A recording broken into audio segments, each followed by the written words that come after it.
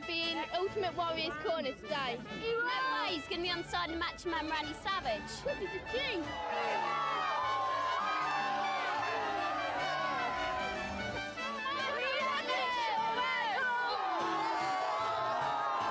The British Bulldog's going to win, whether he wants to or not. Welcome to WPC Smash, your stop for wrestling and pop culture smashed together. I am Ian, this is Mike Moran, and this is Hipster. And we are going to immerse you into our world of wrestling, sports, fantasy sports, music, movies, and pop culture. Alright, WPC Smash, episode 6. How we doing today, boys? Pipster, what's up, brother? Not too much. Getting ready for this awesome show. How's it going, Mike? Yeah, episode 6, the Sinister 6. Let's do this. Let's just get into it, guys. How's it going? I like the Sinister 6 aspect. You're going to need to be a heel in this episode with the pay-per-view we got last night, dude. But we watched WWE Battleground. We got a couple other things going on. A little bit of San Diego Comic-Con. Small portion of fantasy football and Destiny, and definitely a full show for everybody this week. So let's get right into it. Mike, did you watch the pre-show for Battleground? I did watch the pre-show for Tell me what you liked about it. I can tell you what I didn't like Let's get to the most important facts first. The reminders of all the commercials of, hey, order the show that you're watching right now, the pre-show for. But, you know, what I did like about it was, I guess, the one match we got, which was Aiden English versus the Perfect 10, Ty Dillinger. I believe, just like we've talked in episodes past, that just kind of a normal pre-show match, and it did what it needed to do. There was really no rhyme or reason behind it. I don't know what WWE's planning, but it was a good way to bring down two of your upcoming guys at the same time. I thought that too, but I was honestly surprised that Aiden English won. I was very surprised that Aiden English won, to be honest with you. But to me, it didn't seem like even him winning benefited either one of those guys. Yeah, because the whole time you're reveling in Aiden English's win, like, oh man, he's a good wrestler, he's got a good gimmick, I'm happy to see him win. It's at the behest of Ty Dillinger, who you also want to see win. Yeah, and in the middle of that match, I was really thinking, like, in my head, like, these guys honestly should go back to NXT. They had a lot more going for them in NXT. The hype was there, you know, when the Vaudevillains got brought up, and the hype was there. I thought the Vaudevillains were great, dude. Even when the Perfect 10 got brought up, I was all about it. Like, absolutely. Perfect spot at the Royal Rumble, number 10. People were waiting for it. They're just not doing anything with him right now. I mean, I guess it will make it look better in the future if they decide to do something with him. But this match was just like, all right, two lower card guys gonna just fight out for no reason at all. Let's see who wins the competition here. Yeah, man, it was a struggle for me. Like, these guys, I want to see both of them win, and for totally different reasons. So I get that one of them had to win and one of them didn't, but I just didn't think that they should have been booked together right now. At least after Aiden English winning the week before, like, had he had lost, like, it just didn't really seem to fit for me. You know what I mean? It was definitely a poor way to start. Like you said, tons of commercials. Like, WWE's riddled with this stuff, and I just really struggle to get where they're coming from with some of these ideas. In that card, say, like, the B-rated, card guys. Like, really, that was the best idea you could come up with? Yeah, but either way, I mean, it was a pre-show match, and it got the crowd warmed up, and it did what it needed to do. But like I said, I'm not a fan of all the commercials during the pre-show. Like, I know what I'm watching it for. Other than that, can we get just right into the main card, you know? Absolutely. The New Days versus the Usos. The Usos coming in as the champions. Man, the SmackDown tag team titles. Blue. Very blue. Yeah. Those SmackDown tag team titles. It's not paranoia. Dude. It's the Oos. The Usos come in as the champs, man. They look good, dude. I mean, every time I see these guys, there's nothing wrong with it, but there's nothing great about it either, man. What do you think about those guys? About the Usos? Yeah. I mean, I've said this in prior episodes. I think they got it going on, man. I do like them. I quite enjoy them, but I feel like there's a little bit of boringness, maybe. Nah, not for me. This match was better. It was more than what I expected, and that's kind of like what I was going to get into. Yeah. You know, both teams look good. I thought this match was cool. They did sweet moves. The Usos gave Kofi the double power slam on the floor towards the beginning. Knocked him out for a little while. Dude, Most I of thought the match. that's a cool spot, man. Yeah, definitely. He did the trust fall off the top rope, which didn't work in his favor. Well scouted by the Usos. They caught him in midair and straight up gave him a hard power bomb right on the floor. Took Kofi It was good, dude. It looked out good. of the match. So then Spotlight goes on Mr. Woods, Xavier Woods, someone who, you know, has been documented on this podcast as someone we see on the rise. So Absolutely. This was his opportunity. Let me tell you, he was taking a lot of damage from the Usos straight up. He got his moves in too, though. Like He you know, did. and he teased them too. And the teases that were false, oh, they look good because he took a beating on the end of He them. can sell too. He definitely got Xavier the Woods, my total boy. package. And it was alluded to that, you know, the Usos are more of the high-flying type. So that's why, you know, they had Kofi and Xavier Woods. They left Big E, who was just a cheerleader on the side. They didn't need the muscle. They needed the speed and they needed the agility. I like that point, man. Yeah, and you know, Xavier Woods, I don't know if you noticed, but this move was sick. It was tight. It was keeping it tight. It was that spin out, almost like a Canadian Destroyer type powerbomb face plant. I don't even know what to call it. But Yeah, it was that like move, a weird like Canadian Destroyer It with the guy was- facing the wrong way. it was like, definitely awesome. dope, dude. But People then- be watching it on YouTube for fucking. Oh, for sure. This whole match, you know, and definitely the Usos were playing, you know, the heel role, but they were doing just fundamental tag team, cutting the ring in half, even though they didn't really have to because Kofi was out. Kofi was just out. So he spends a lot of time sleeping by the. So they apron, had that's him for in sure. the Death Valley driver position, and they ran Xavier Woods right into the turnbuckle. That was a nice spot that I like to see.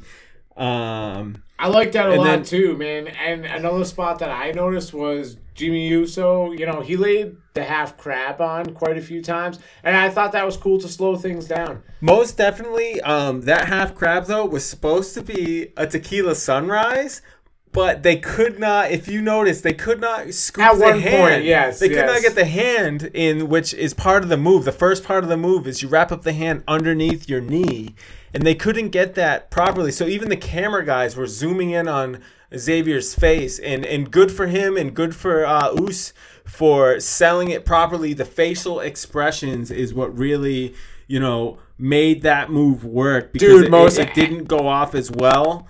But then, you know, I There thought it was was the just most excellent hot- observation. there was just Right there. hot reactions for this match. It's a Philly crowd. So if you go back to last episode, that's a Philly crowd. Yeah, you know, our yeah. spotlight match of the week last week was about Philly crowds. But this Battleground, I don't think it was that type of Philly crowd. They weren't into the but card. but for this match, it was a lot of false finishes.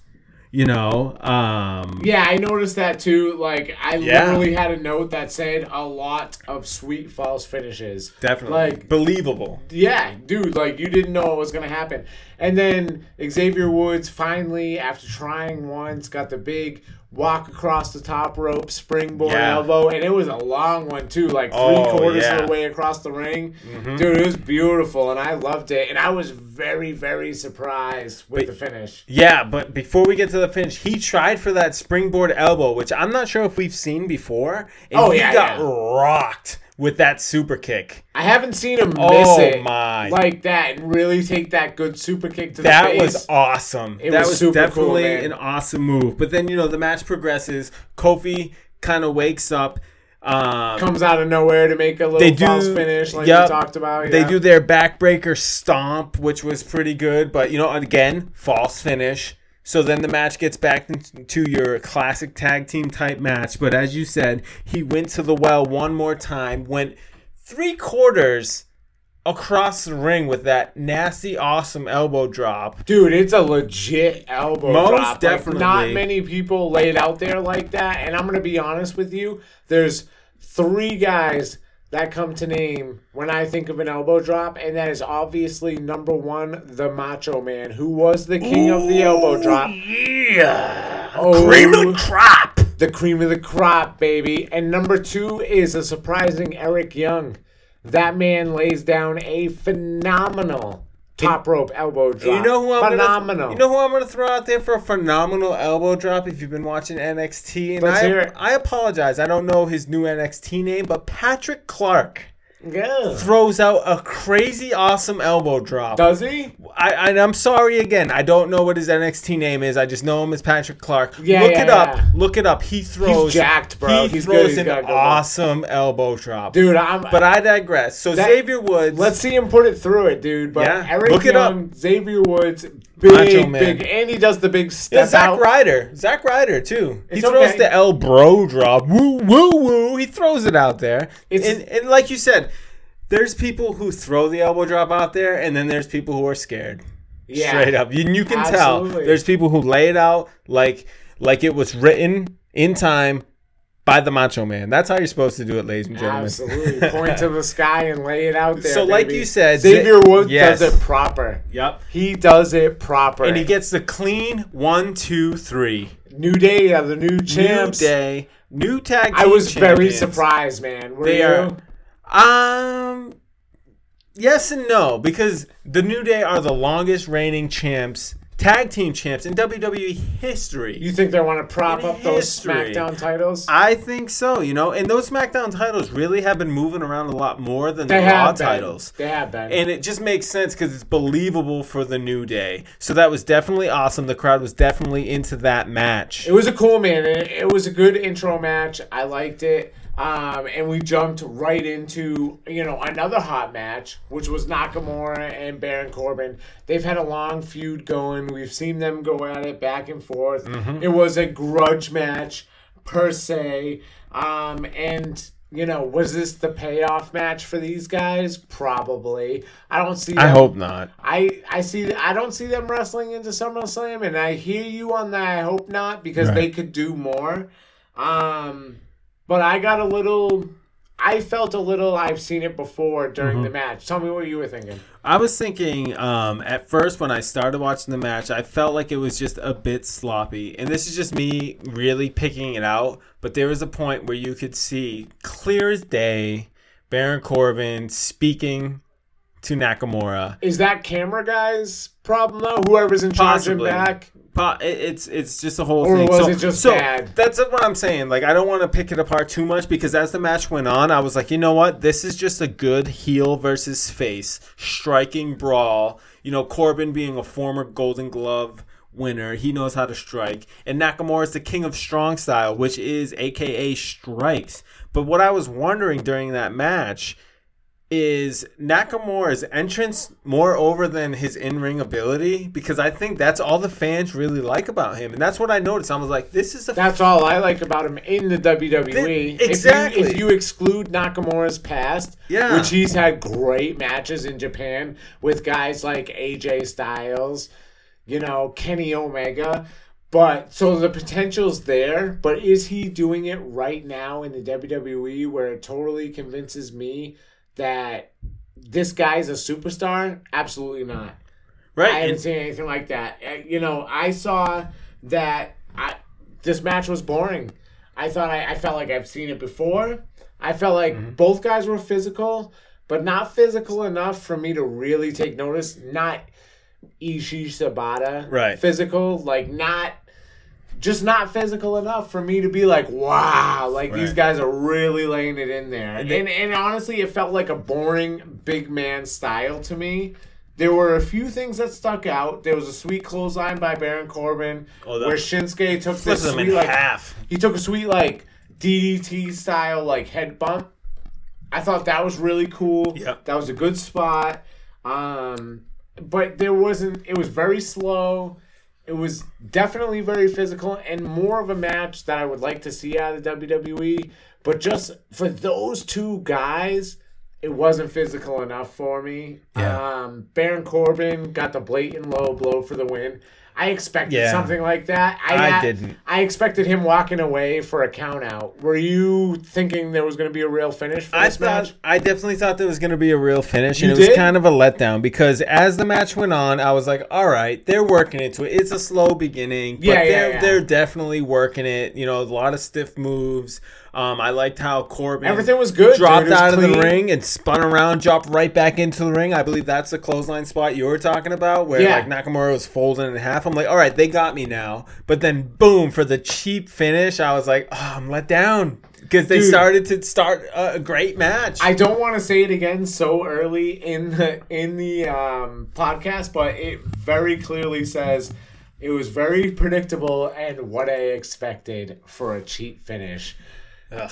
Almost exactly what you just said. And, we have been watching They had me. the product for a long time, and there was a lot of good things in the match, which they are, Shinsuke and Baron Corbin are specifically responsible for.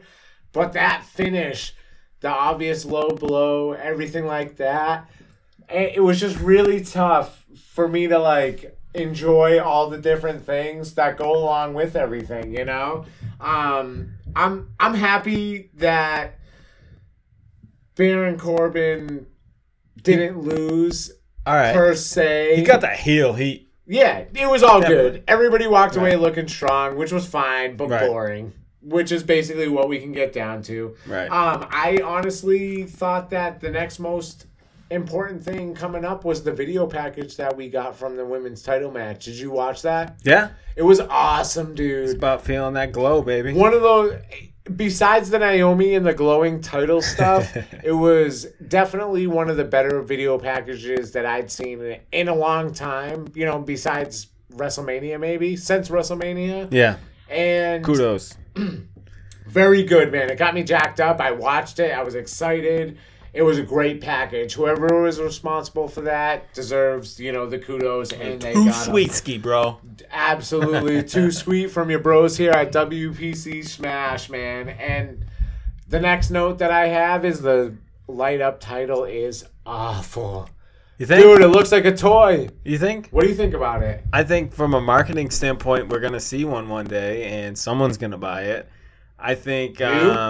Who? Somebody. You're Not right. me. I mean, You're right. if my daughter some wants it, clown. I'll buy it for her. The But glow up that's- title for $300? Oh, maybe not that much, but Yeah. they'll make a $20 version at Toys R Us. Yeah, that's different. All right. Anyway, so yeah, I don't know if they really needed Naomi on the commentary for this match. 'cause She didn't add anything to commentary. And if you really pick it apart, she's supposed to be the super face. She wasn't saying things that faces should, but we'll get more into the match. So, we have this match. It's a 5-way elimination. It's a big match. Everybody, has their best ring gear on. They're ready for the show, and it's a big deal. The number one contender for the title at SummerSlam. This is going to be a match at SummerSlam. And, these 5 girls are really going to work hard. They've spent a lot of time all year, really spending a lot of time working this for this moment. SummerSlam's number 2. You can't choke when number 2 comes around. It's really SummerSlam is the show. The show. It's the And second highest show besides WrestleMania. And I was super happy to see Natalya win, to be honest with you, to jump to the end. There was a lot of BS, and I'm going to say Definitely that was. Lana has the best ring gear in wrestling right now. I quite enjoyed her entrance and her ring gear in general. Not only was it the most eye-appealing, but it was the most eye-appealing as far as ring gear goes. Most definitely. I enjoyed it. So, for that match... Lana was the best. Yeah. As soon as she walks to the ring, I wanted her to win. Yeah, I think she's trying to prove something because I think just like myself and probably the women in the locker room, they're like, "Who are you? You were a manager." And she does some good moves. She takes some bumps. So I think she's trying to prove herself. I'm not really sure what they're doing with the whole Tamina aspect of it. But I know. I was surprised to see Tamina get eliminated first. Becky did that sweet disarmer, eliminated her. Then Lana jumped in and quickly gave her the disarmer as well and eliminated her. So we're down to 3 real quick. And all of a sudden, right away, Natalya jumps in and rolls up Becky, who's not expecting it. Right. And all of a sudden, we're down to Charlotte and Natalya, which I am super excited about when those two are standing across the ring from each other. Great competitors, excellent wrestlers, like top wrestlers. I'm very, very excited to see what happens. And honestly, either one who wins, I'm happy to see in the title picture at SummerSlam. Most definitely. And you know, it's about time. They sometimes give Natalya her due, but it lasts very briefly. Yeah. And this felt more real.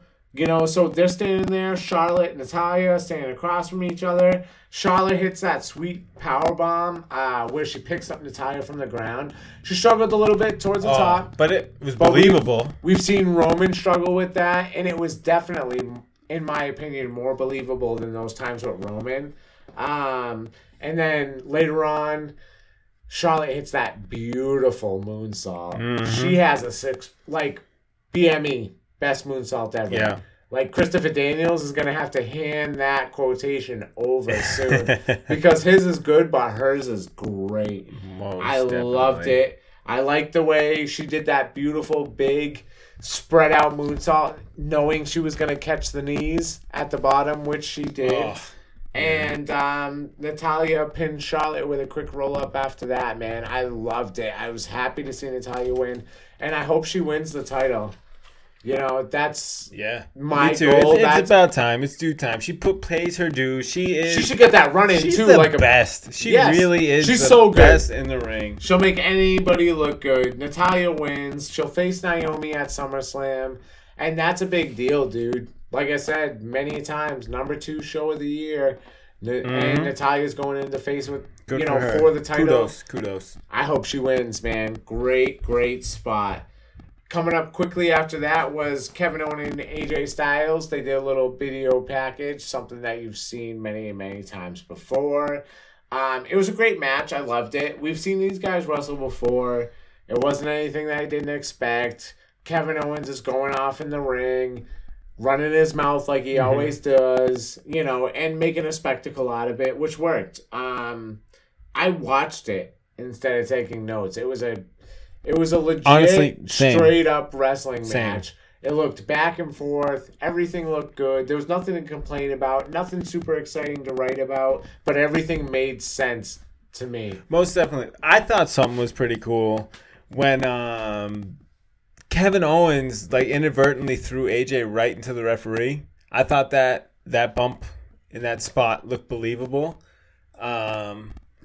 It definitely looked pretty cool, and the way the announcers pulled it off, Kevin was just throwing AJ. He didn't realize the ref was there. So it was different. I thought that bump was definitely cool. Absolutely, man. But like you said, it was a classic, typical. Kevin Owens brought what he brings to the table. AJ Styles brought what he brings to the table. Yeah. But once again, I personally, if we can just fast forward a little bit, disappointed with a little shady ending. Yeah, dude, I was very, very surprised. I get that it was controversial, so both guys look strong, but we already got that from Nakamura and Baron Corbin, very recently in the show. Right. And it just, I don't know, man. I was disappointed. Dude, AJ should have ran with that title for a while. I think they kind of swerved everybody because of all the news that was going around the internet with them having too many anti-American heels and them trying to change Kevin Owens' gimmick and just really being way out there with, all that kind of information as far as being backstage and secret and how the WWE normally runs their stuff. It was very out there and very obvious. So I was super surprised, to be honest, to see Kevin Owens win that title back. I would have never guessed it right off the bat, and I think it was a big swerve moment for WWE, and I don't think it was the right time to be on his first swerve. Yeah. You know, it was very... It just didn't seem like the right time at all for a title change. I thought AJ had a lot more to go with it, talking about the whole United States title, you know, open challenge thing and doing the whole big deal about it before that pay-per-view. And it was just very surprising to me, man. What did you think? Yeah, I thought it was awkward, but, you know, it is what it is. A lot of things went through my head because I overthink everything. They were saying that, you know, the only reason AJ won that title at Madison Square Garden was to boost his DVD. They needed some content for a DVD they're planning on making. I really don't know where WWE is going to go with this. Are we just going to see the same match going into SummerSlam with AJ and Kevin Owens, which will probably be a good match, but we've literally seen it 3 times now. I'd like to see something different. Yeah, man, I want to see some different stuff. Controversial.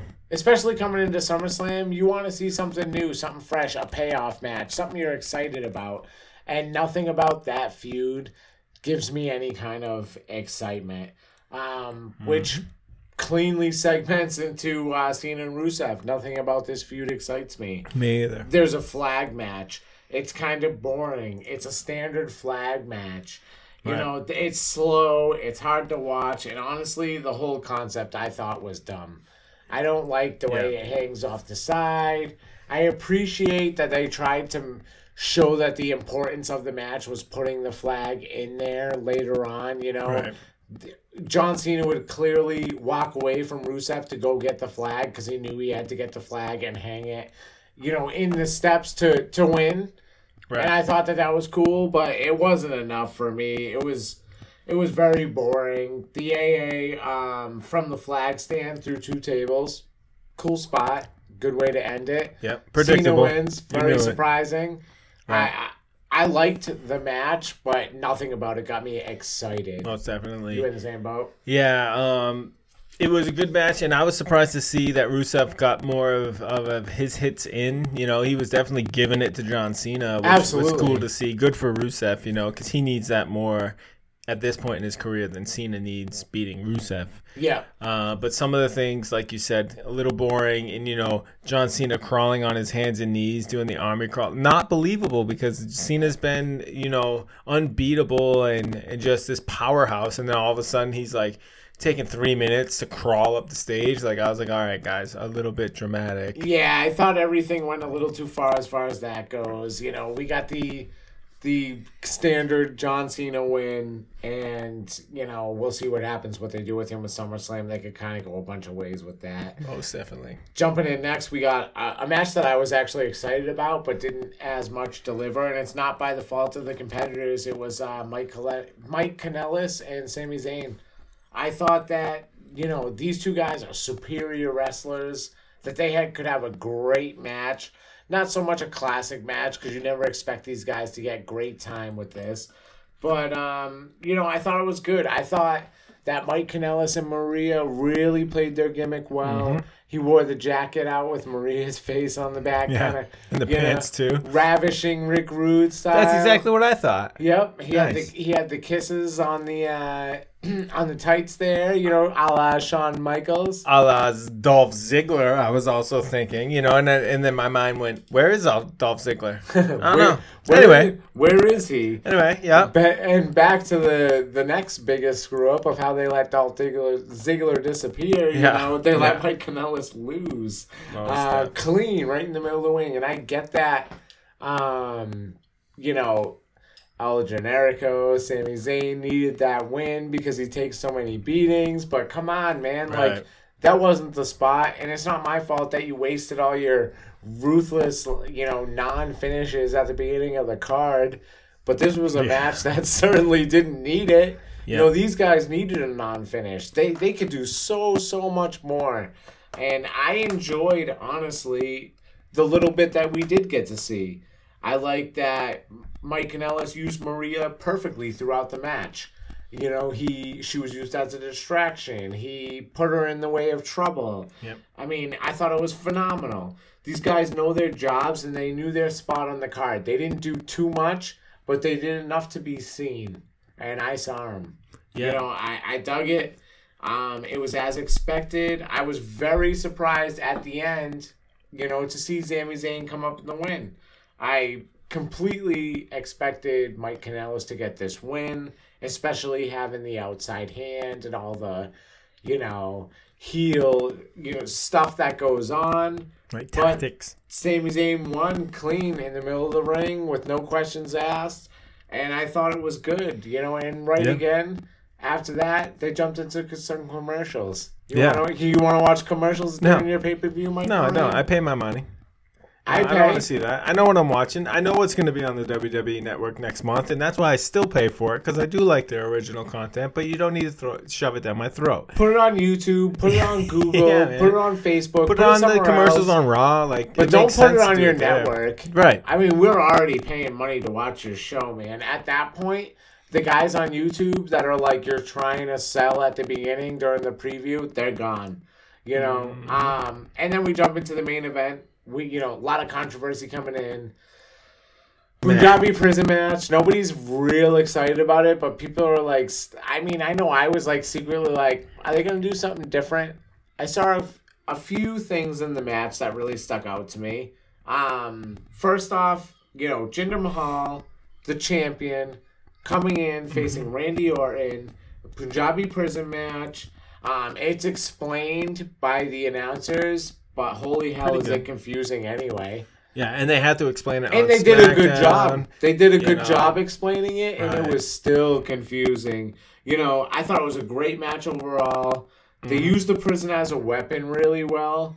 It didn't make a lot of noise. I was going to say that. It didn't really, when you threw a guy into it, you didn't really feel the pain like you can on some It didn't project well to the home viewers. Absolutely. There were a few things that did. It was really big.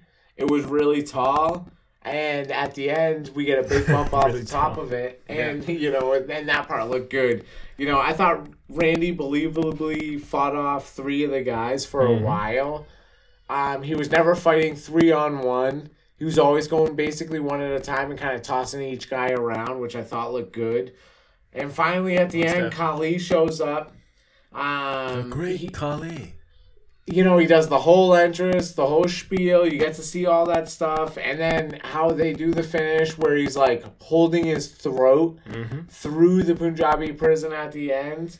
I dug that finish. It was cool, and then he climbs up over. I think Mahal did a little too much showboating. He should have felt the necessity to hurry up and climb over because Randy's that BA. Right. But I thought that was super cool. Jinder Mahal retained. I thought the biggest spot of the match was the bump by one of the Singh brothers off the side. Which is always of the prison. His head snapped back when he hit the thing. It looked brutal, man. That was my favorite part of the match. Anything, that you want to throw in there? Definitely I do. And have your own opinion. Anyone listening, have your opinion on Jinder Mahal. But something I take away from that guy is notice him when he comes out to the ring or when that matches are done. He holds that WWE Championship with respect. Now, really look into it because there are some times where he looks at his shoulder and makes sure he holds it up right side up. There's plenty of times where champions will hold their belt upside down, and inside me, I'm like, that's just disrespectful. But he checks and makes sure he holds it up the right way. So little things like that, we know he's kind of an up-and-comer and he has a great opportunity right now being the champ, but he holds that champ in regard, and he brings up the fact that he is the 50th WWE champion. So that's very good. And I thought it was a big deal for him to talk about it like that. Most definitely. And then take a look at it. Like I said, he holds that championship with respect, and that to me is very awesome because there are some champions who don't. And as far as the match, I'm not a huge fan on the Punjabi prison match. They've had two before that, and they're just it's all right. But, at best. If they're going to bring something back, in my opinion, bring the blue steel cage back. Because the blue steel cage is just classic and awesome. But as you alluded to, I don't know if, maybe the ring wasn't reinforced the right way, or whenever they were taking bumps, it didn't sound like it hurt. But if you look at the post-match interviews and stuff, Randy Orton had welts on his back. He took a beating. Absolutely. But the way it was presented, it didn't seem that way. Yeah, we didn't catch that through the screen. Right, so I hope personally that there's not any more Punjabi prison matches in my future. Yeah, But they can put that. I'm thing in also the not warehouse. upset that they brought in Great Khali. Great Khali has been a mentor It was a cool spot. to, Jinder Mahal. They used to be riding buddies because he was the only one he could speak in their native tongue to. So that's definitely cool, and I don't hate on the Great Khali. No. The finish didn't bother me. I thought that overall it was okay. It was expected, but okay at that point. It was a great pay-per-view. In my opinion, 1 through 10. I mean, maybe I wouldn't jump straight to great. I'm gonna go 5. Straight 5. All right. It was like middle of the road for me. Straight 5, man. What do you think? Battleground. I'm thinking a 6. 2017. I was thinking a 6, and That's respectable. I'm going to say the opening match was the match of the night. I think so too. It was exciting, and I think the crowd fed it that way because It was a weird being Philly crowd that night. It was a they weird only really had responses for that first match, and that's what made that match good for me. Yeah, absolutely. So, I'm not upset or anything. Like, it is what it is, but I'm ready for SummerSlam because that's the only thing forward for Raw and SmackDown. Yeah, is no more SummerSlam. BS pay-per-views where they're Yep. trying to fill time and, spot fill type stuff. And I'm super excited for SummerSlam. And speaking of SummerSlam, that's a perfect segue into our Spotlight Match of the Week. Let's get into the Spotlight Match of the Week. SummerSlam 1992 main event. The Intercontinental title is on the line. We have the champion walking into Wembley Stadium. Bret, the Hitman Hart, the baby face of all baby faces. But he walks into Wembley with the only man in London who has any chance of winning over those fans in the British Bulldog, Davey Boy Smith. He is the diehard English wrestler. They love him, but who can't love Bret Hart? You love this match, even though you don't know anything about it, and that's important, and that's what makes it a Spotlight Match of the Week. I chose this match because it holds a spot in my heart, and it's a spot that you'll always remember, and it's a match that you'll never forget. Vince McMahon and Bobby Heenan were on the mic on this night. It was the WWF title. It wasn't, was not even the main event. It was the Intercontinental title this night on pay-per-view. That was the main event. This was a huge deal. Never had the Intercontinental title been more important on a card than the WWF title than it was that night in London. If you got to be part of that 80,355 fans that were sitting in that crowd that, enjoyed that spectacle, you saw, magic before your eyes, and you'll never forget that moment. It was babyface versus babyface. We had a split crowd. Everybody loved Davey Boy, but everybody at the same exact time loved Bret. It started with a big stare down at the beginning. We got all kinds of backstory with Bret's sister / Davey Boy's wife being the same person. Joanna Hart, being in the middle of everything. And we got a lot of back and forth shots of her being concerned throughout the match for each individual, which led a little bit, more emotionally during the match. Where she started crying, and she, it was epic for her emotionally as it was for us, so we got to see the big stare down. I was actually going to ask that. Yeah. Like, I had no idea who she was. So the announcers kept referring over to her, but I must have missed it. So that was them Bret's actually say sister and Davey Boy's wife. Dude, In I real thought life, it was real like life a love too, triangle. not like I thought like Bret Hart was like banging her, and so wasn't Davey Completely Boy. the opposite. I thought it was some kind of Right. weird love triangle. it was a real life shoot until as you the call it. ending.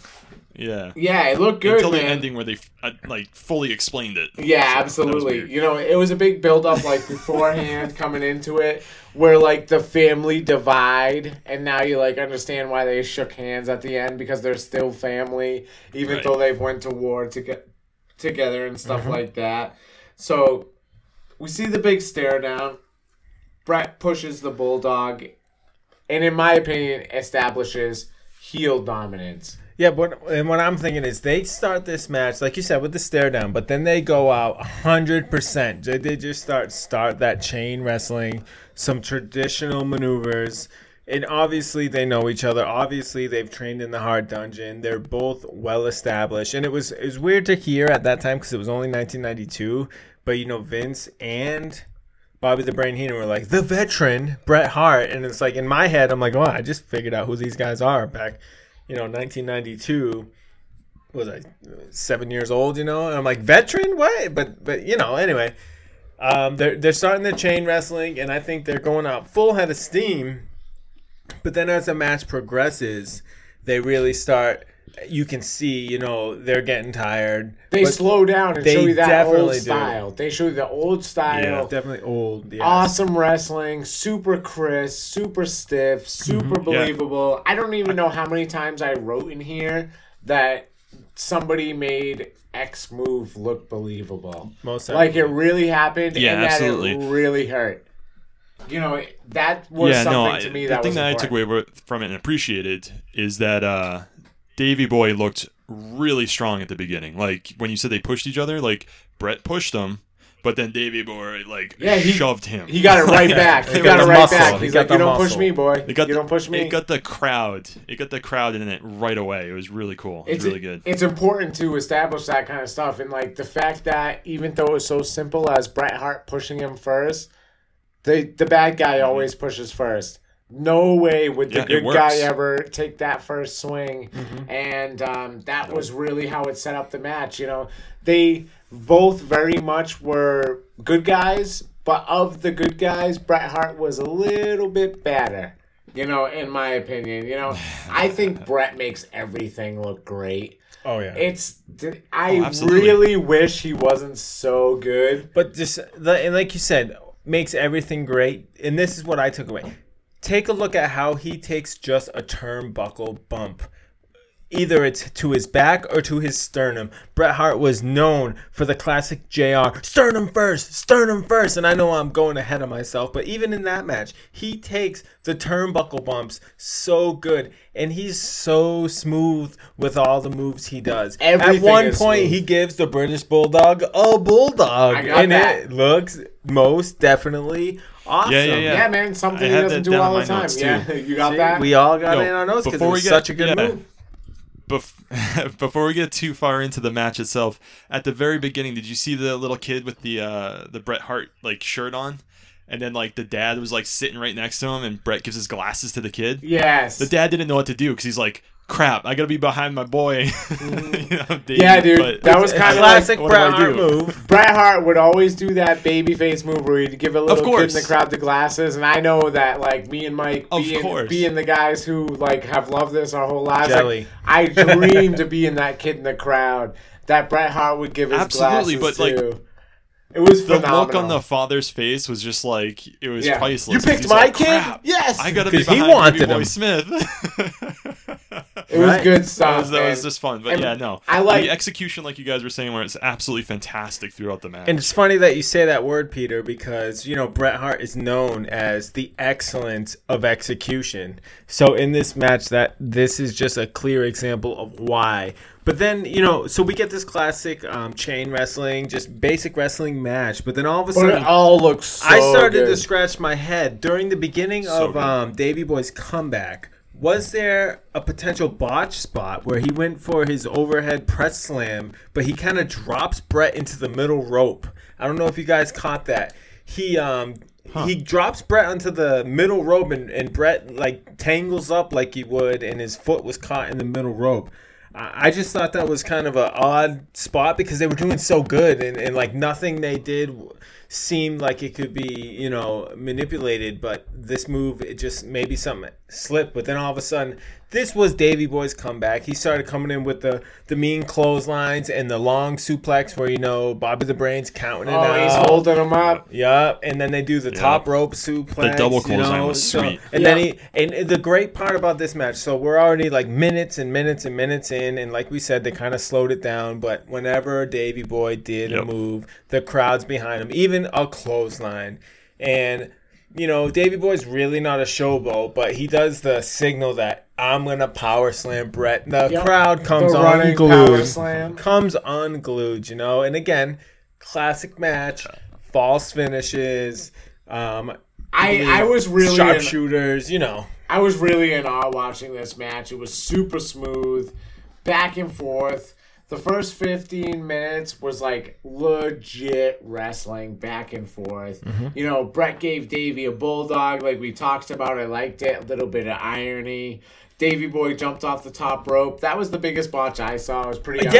Yes, I had that pretty one. Pretty ugly, coming down. It didn't look good. That You was could tell He knew maybe he knew he was gonna miss, he was just but he scared. didn't know how to take It's not it. something that he does all the time. his So comfort he zone. crumbled up a little bit, and I didn't think that looked great. And that's more of an example of stay in your comfort zone. But totally forget about that. I thought it was stiff, realistic moves. We saw them all. We saw literally, I think Vince even at one time said, we've seen every wrestling move that has ever been done in the ring tonight. He said that, yeah. And he also said 100 times, "What a maneuver!" Because it was each time, and I totally understand. He probably ran out of things to say. I was surprised to see Brett kick out of the running power slam. Mm-hmm. It was a little believable, like roll of the shoulder, but that's Davey Boy's finisher. And for him to kick out of that was kind of a big deal. We saw a big superplex. Mm-hmm. Davey Boy gave that to Brett, and these guys are really laying it out there. I at that point, you're so happy with the match that you don't care who wins. And to me, there was a surprising finish. A tiny little sunset flip. Davey Boy rolls up Bret Hart and gets the win. Came out of nowhere. I don't like it. I don't like the finish. I'm not going to pick too much into it because this is a classic match. Right. But I think that something could have been done better with the finish. And I think if you asked Brett, he would say the same thing. Yeah. But the Bulldog won. The crowd went crazy. They teased the handshake. We're still brothers. We're still family. They finally do shake hands at the end, and the crowd goes even more crazy and really just lights up in my mind that this was an epic moment that I just witnessed on WWE Network, man. I love it. Most definitely very old school, very classic, very emotional, had the family involved, which in later years you'll see they keep bringing in that Hart family, but they're a prestigious family when it comes to wrestling. All in all, great match, great picking, and I enjoyed watching it. I actually ended up just watching that whole pay-per-view because that is just straight up a classic. It's funny that you said that. I was about to say that. Like you said, 80,000 plus, and me personally, I like long entrance ramps. I don't know what it does for me, but it just makes everything seem larger than life. Bigger. So every single person who came out, and classic in my head, Road Warriors coming out on their with motorcycles. The bikes right at the back. Oh yeah, man! And Money Inc. and Earthquake and Undertaker, everyone. It was awesome, dude. There's good stuff on there. Yeah. So definitely what I took away from this event, not just this match. This was an amazing match, but this brings me back to when I was a kid and I used to watch this. I miss characters. Yes, I today's like wrestling, it seems too, like everyone's doing the same thing. Everybody's a greasy tweener. hair, jeans, black shirt. I'm gonna go kick your ass. I'm tougher than you are. Blah blah blah blah. Okay. Back then it was like I'm an accountant, and you didn't pay your taxes, and I'm gonna beat your ass. Yes, or like right, I'm just man. a crazy ass. Everybody's got a price. I like it, Peter. You know what I mean? Absolutely, like, bro. I Yep. miss the character. The fun. Like, That's what made that's it what fun. I love about My wrestling. dad looked like Earthquake. Yes. That's I know what made it times fun. change. That's I know what made times it- change, and you can't always continue with that. But Dude, I fully agree This with gotta you. really dig made me deep. miss that. You gotta dig deep, Pete. It was 'Cause there great. are some characters Like- out there still. It was a great classic match, They and we're all gonna look the same. and we're gonna dig deep every single week here at WPC Smash.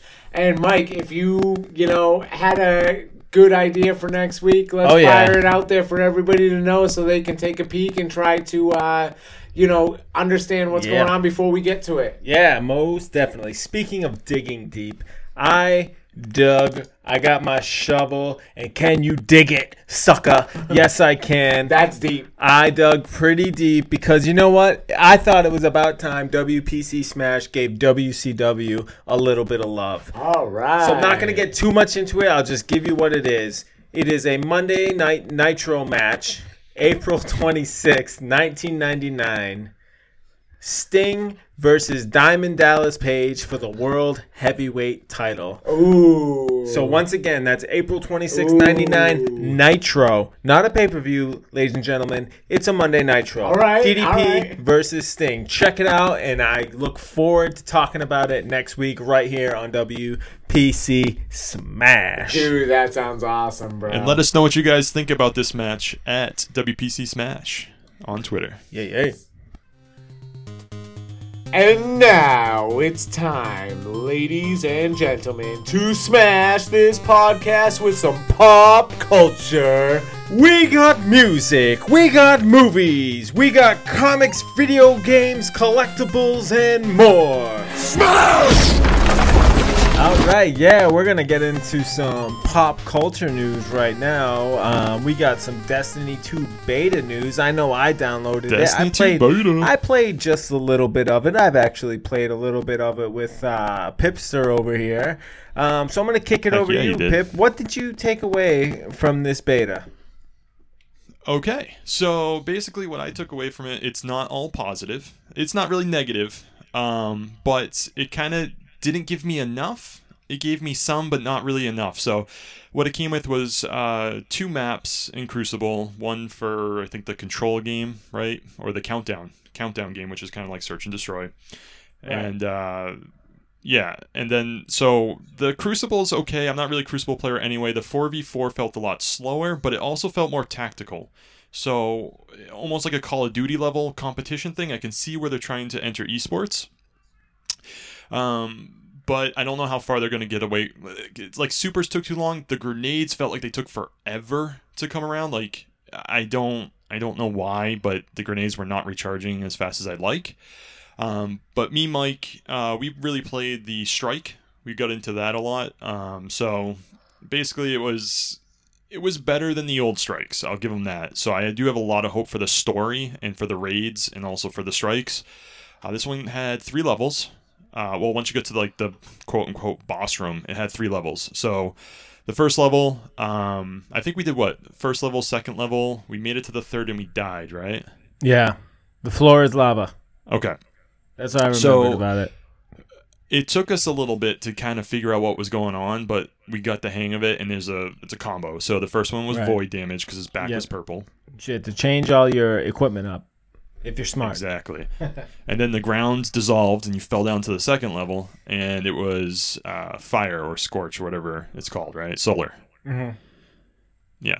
And then you have to kind of jump off because of hot lava floor. Floor is lava. And get on a pedestal if you can. But then you fell to the last, and of course that was the last one. Shock or whatever it's called. So it was good, but I wanted a lot more, and I knew I wasn't going to get it, so I just kind of played it once, and I kind of just stopped. I'm like, you know what? I'm good here. I don't want to ruin it. I don't want to get bored. What was your takeaway from it, Mike? You know, I really took away the fact that it was like, this feels and kind of plays like Destiny 1, just a little bit slower. Not a lot changed. There were some things that changed in the character settings, which I wasn't completely a fan of. They changed the layout of like your power-ups and all powers, that. So I was a little confused, but I was like, the way that it plays when I'm playing it, it seems still like Destiny to me. And I heard that there was supposed to be a social space, maybe for a limited time. I unfortunately didn't get to play it. Did you get to play any of that? I didn't either. I wanted to really ride my light cycle or whatever you want to call it in that game. Sparrow, they call it. Sparrow, I call it. It was the farm. Man. That's the social space, is a farm. So you got to see some chickens and stuff. Oh, there's a soccer field. The social space that I saw was like, here, buy the game. And I was like, I pre-ordered it. Right? So whatever. Yeah, so I'm still gonna get the game. I pre-ordered it for a reason, and with that, let's play an Xbox. Another game that I'm really into right now. Yeah, I'm really into it. Yeah, well, I'm looking forward to Destiny. We'll wrap that part up. It comes out September 29th, I believe, if I'm not mistaken. September 6th. September 6th. Yeah, I'm completely wrong. So That was way That's all right. I'm way off, dude. But that's okay. That's I was closer to my birthday. hoping for more time because I'm really into this game, Marvel Heroes Omega. I know we talked about it last week that I was going to dip into it, and here's my follow-up. I did dip into it a little bit more. I found out that currently there is a thing going on where you can get a VIP status, and VIP status gives you 5% upgrade on EXP and weapon upgrades, and also gives you, and Pete, this answers your question from last week, yes, there is Nightcrawler. Because if you make any purchase in I use Xbox, so any purchase in the Microsoft Store or, PlayStation Store or what have you, you automatically get VIP. So looking at it, I could have bought G's, which was in-game currency, for $10, or for $16, I could have got Deadpool. Scratch that. $19 for Deadpool. $16 for War Machine. I went for War Machine, and then I got the VIP status and Nightcrawler. Now I'm ripping through the game, having tons of fun. All the elements are, I don't even know the right word, destructible, blow-upable. I'm picking up cars as War Machine, blowing everything up, using flame throwers, and, the game is just really, really fun. Right now, mine is Black Panther. He's my boy right now. I love freaking playing him. He's great. He's ranged and close quarter. Like, he's powerful on both ends, so I like that a lot. His evade is really cool because he turns invisible, so you can kind of walk around. The one thing that kind of surprises me is I don't ever remember or want a freemium game. It's free up front, and you got to pay to unlock things. Yeah. But this game is so well done, and it's so good that I don't mind putting a little money down to the developers just to say, hey, you did a good job. I get a little stuff back. That's awesome. I like that. So I kind of like that model now. I never thought of it would be good this way, but it definitely is good. And it's awesome that you can do couch co-op as well as, at the same time, as we know, you can play online with your friends too. It's weird though because it doesn't carry you through load screens. You got to kind of just follow them, but you still work together. It must be all one universe. Yeah, so it must be all one universe that everybody plays in at the same time, which is insane to me because there's like zero lag. It's really fun. Yeah, because if your party, and let's just paint the example, Ian and I are playing at my house couch co-op, and Pete is at his house playing with us. Like Pete said, if we travel into one room, we just have to say, hey, Pete, we went into this room. He goes in it, and he's in there with us because he's still in our party, but it doesn't drag him, like he was saying. It doesn't drag him, but it doesn't have all the other playable characters within the universe when you're in that social space. And when you are in that social space, what I think is really cool, because everyone's trying to be a different character. You normally don't see a lot of the same characters unless it's Daredevil, because he's the only free character, so you see a lot of him running around. But the characters themselves, when you run by, no matter who it is, like War Machine will be like, hey, what's going on, Cyclops? And Deadpool is like, hey, how you doing, Jean Grey? You want to read my mind? And Jean Grey's like, no, Deadpool, I don't want to read your dirty mind. I really like how the characters intertwine and communicate with each other. It's very cool aspect. Yeah, so one last thing. When you are in a party, and I'll kick it back to you, Mike, when you're in a party, it does show on your minimap as a different color. So just keep an eye on that. Like if you're in a social space, like, where are you? Where's my friend? Look at your minimap. They'll be green instead of blue. So yeah, I did notice that, but we stuck together most of the time. So again, I'm gonna keep digging into this game. As I said, I bought some characters. I'm loving what you just blow up everything and fight all the guys. It's really, really awesome. So that's definitely a cool game. And speaking of games and pop culture, as we're in this segment, San Diego Comic-Con was this past weekend. And there's a lot of news going on there. A lot of comic news, a lot of trailer news, a lot of movie news, a lot of collecting news, a little bit of everything. Yeah, I love the collectibles. Ian, what do you have on this aspect? Is San Diego Comic-Con 2017. 17! And it is a big deal each year for especially guys like us who are into the games and the comics and the action figures and all the other cool collectibles that come along with San Diego Comic-Con.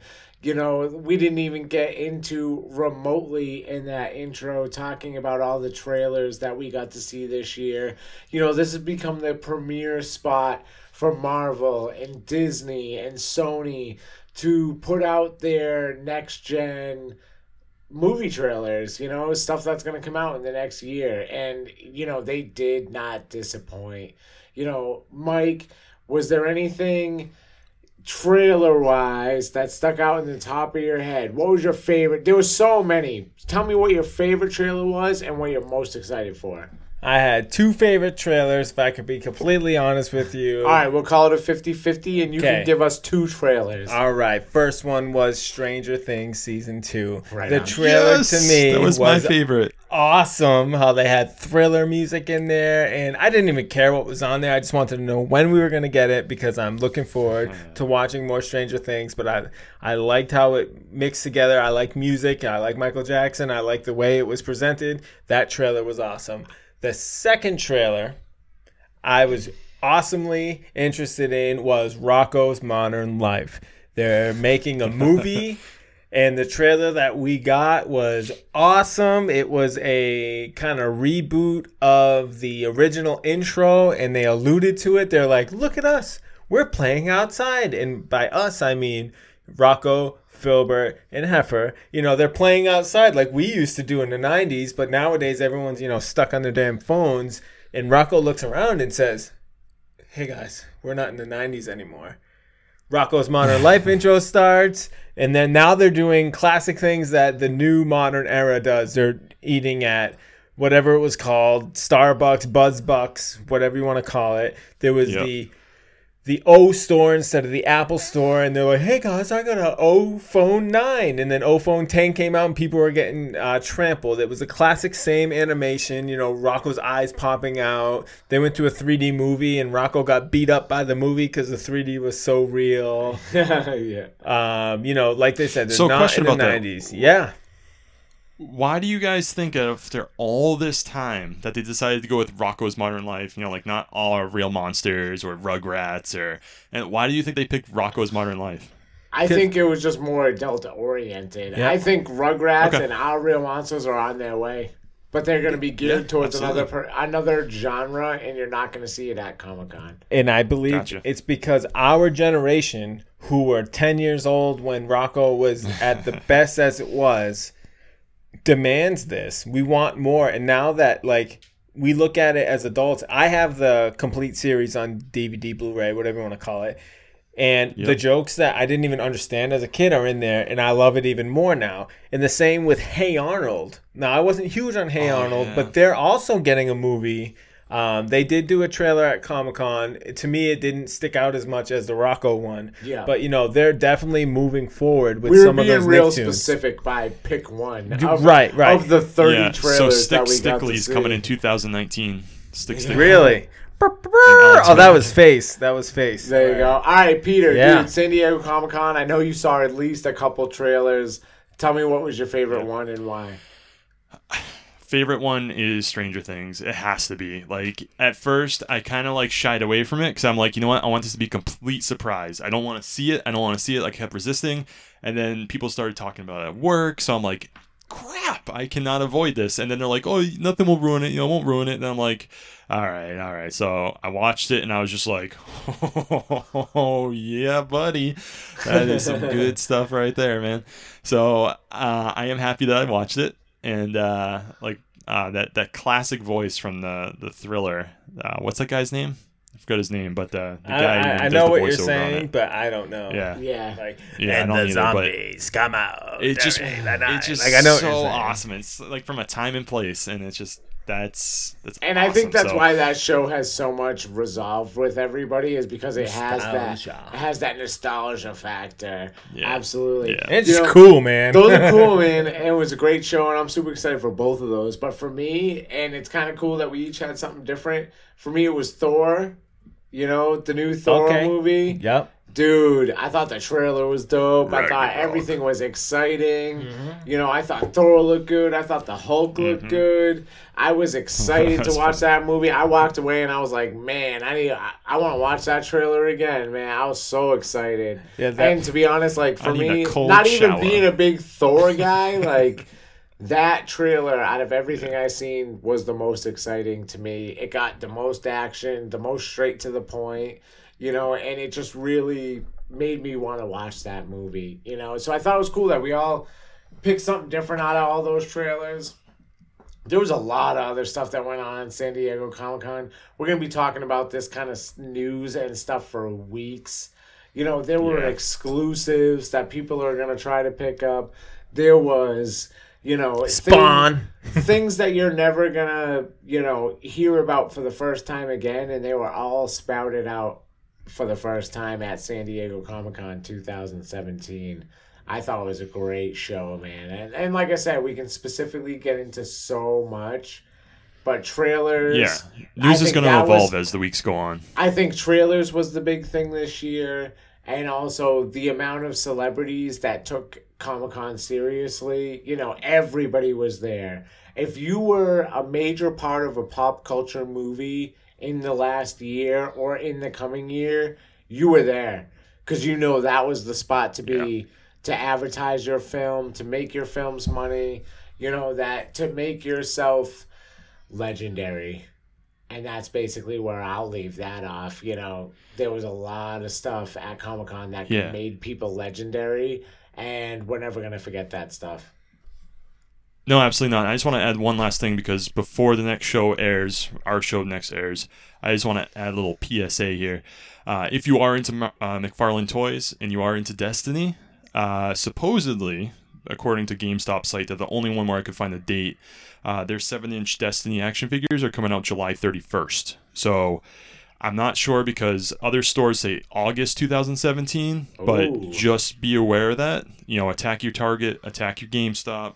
Walmart and also Walgreens for some reason has these things coming out too. Like they have exclusives. So again, exclusives at Target, exclusive at Walgreens, exclusive Walmart, and exclusive GameStop. So Wow. just be aware that I've been actually hunting down Targets because I'm like, I really want these things and I want some clerk to put it out too early. I want to take advantage of it, but it hasn't happened yet. So little There you PSA. go. That's cool, man. Yeah, man. And if I can stem off you talking about toys, you know, I definitely like the toys, like collecting. I'm starting to get into some collecting, but we got some WWE news. Mattel released with partnership with WWE. They're actually going to put out a fashion line of the women superstars. So now, you know, little girls like my daughter, she can get a Barbie that's essentially a WWE superstar rather than just getting an action figure with, you know, hair that's just like plasticky mold that's stuck and they look jacked up like a dude. So right now the first line is Sasha Banks, Charlotte Flair, Becky Lynch, the Bella Twins, Natty Neidhart, and Eva Marie. They're going to be exclusive to Toys R Us. You can pre-order them now if you're lucky enough. I myself did get a Sasha Banks, you know, the hometown girl from Boston. So I'll be hopefully getting that soon. And they also released that there's another line. They don't really have an official name for it, but it's just another women's superstar action figure line. It's not as bad as an action figure, but it's not a Barbie. It's like a in between, just a toy, and that one has all the ladies aforementioned as well as Bailey. I'm trying to get my hands on a Bailey. That would be definitely cool because she is over like Rover right now. Absolutely, man. That's cool stuff, and that's kind of a big deal. Revolutionary, really. We've been waiting to see that stuff for a long time. For WWE to get Barbies, you know, by Mattel, Yeah, that's a it makes pretty sense. big deal, man. And Well, it's yeah, not but- surprising. Mike only, pre-ordered them. He's using his daughter as like a kind of like a shield there. He's doing it so he can learn what lady parts look like. Yeah, This is all because my daughter just showed up on my doorstep Just one like day a Ken because I doll, don't know what lady punch. Just like a Ken doll, baby. Dude, I thought San Diego Comic-Con was super good. I think we're going to be talking about this for weeks to come. Yeah. Is there We'll pull any some more last information second quick chimes that you guys want to throw in that somebody could jump on quick if they're just getting into the San Diego Comic-Con deal? Of course, San Diego Comic-Con means that there are some exclusive Funkos. Now, this year, there are a ton of exclusive Funkos from San Diego Comic-Con, which makes me think, is it really exclusive? There's so many exclusive for Comic-Con, but hey, I've been the one online trying to get my hands on some. So real quick, I can just chime through some. We have Happy Happy Joy Joy Ren and Stimpy. We have Scott Pilgrim. We have Baxter Stockman. We've got Stupor, Daffy Duck. And the list continues on, but most of the aforementioned ones are sold out right now. We have Megazords, which are obviously sold out as well. We have a hologram Snoke, which was an Amazon exclusive. That's also sold out. All these ones that I'm looking at that are exclusives are sold out. A Pop Winnie the Pooh Tigger that's flocked, which is a little bit fuzzier, rather than just the basic plastic, is a Barnes & Noble exclusive, sold out. Harry Potter, of course. The Tick. The list goes on and on. Chip and Dale. How exclusive, as you mentioned at the beginning, Lord. Right there. There are so many. I was able to order a Star Wars hologram Leia and R2-D2 2-pack exclusive to GameStop. So the thing with the San Diego Comic-Con, you could buy them at Comic-Con, but then the Wednesday of that week, they release them to the public through online-only orders. And they, like I've been saying, they've been selling out online. So if you can get your hands on some, there's a Hot Topic exclusive, the Coon, which is also sold out. But if you can get your hands on them, good for you. I look forward to trying to get my hands on some as well. Funko Pops, I don't think they're going away anytime soon. They're the Pokemon cards and Tamagotchis of our generation right now. Most definitely. Like the Beanie Babies. Gotta get them all. That strictly means that they will die in 5 years. Yep. And you'll all Get be 'em stuck like in Buy them and Dude. sell them. Buy low, sell high. I definitely had a good show, guys. You got anything that you want to chime in before we wrap this thing up and take care of trivia? Yeah, man, I was just wondering, do we just do the wrestling trivia ending? Is that the only ending? I mean, that's the only ending that makes sense. Like, let's get into it. Diddly-doo, diddly-doo, diddly-doo, diddly-doo.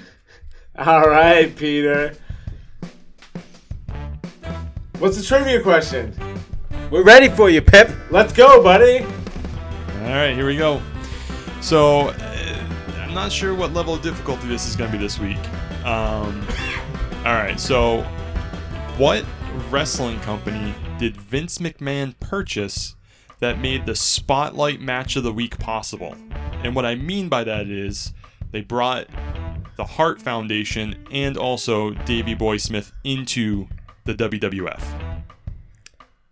Go ahead, Mike. You can I'm going to first. go with Stampede Wrestling.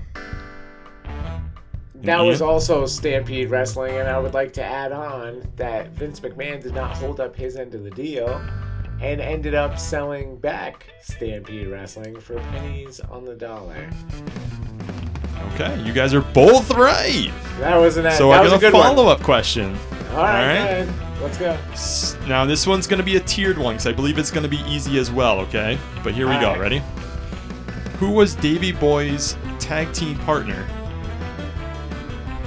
Do we During- just say this in unison? Oh, go ahead. Sorry. WrestleMania 2. Ooh. It was obviously Dynamite. Dynamite Kid? Dynamite Kid. Correct. Ah, Now we here's the got hard it. Okay. Ooh, all right. All right, this is the last question. All right. All right. The tiebreaker we're at a stalemate this week. What celebrity during WrestleMania 2 was in their corner? Ooh. Oh, god, that I don't know. Crap. I'm gonna guess, and I'm gonna go first and totally guess so I can give Mike some more time. I can see he needs it. Yep. What was the Bulldog's name? Whatever that was her. That was her. Liberty the Bulldog. Dude, I'm at a loss for words. Who would have been in the Bulldog's corner? I have no idea, man. Go ahead, Mike. Ozzy Osbourne. No way. Was it? Ian? I got nothing. You know. I'm going to say the Bulldog. The Bulldog was in their corner. It was Ozzy Osbourne. What? Oh, my God, dude. I'm going to quote JBL right now. I know. I feel like a wrestling god. That was Oh, man. 4. That was 4 deep. That was a good man. one. Yeah. Bro. Hey, Pete, those were good questions, man. And they would be tough you, for thank normal groups. And it took 4 to finally take one of us down. But Mike, too sweet and for the win. Mike's up 2-0 right now. And I'm feeling baby. a little disappointed. But, you know, guys, I had another great week. Another awesome podcast. Yep. And we're going to have lots more next week. Super excited for everybody that's been helping us out. Peter, tell the people goodbye. Yeah, follow us at WPC Smash and also on WPCSmash.wordpress.com. Later. Yeah, see ya. Thank you.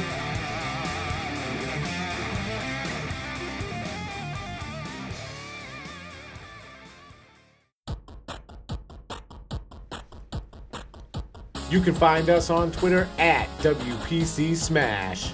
Or on our website, WPCSmash.wordpress.com, where you can find current and past episodes, a donation button, and links for iTunes, Google Play, and Stitcher. Don't forget to rate, review, and subscribe, brother.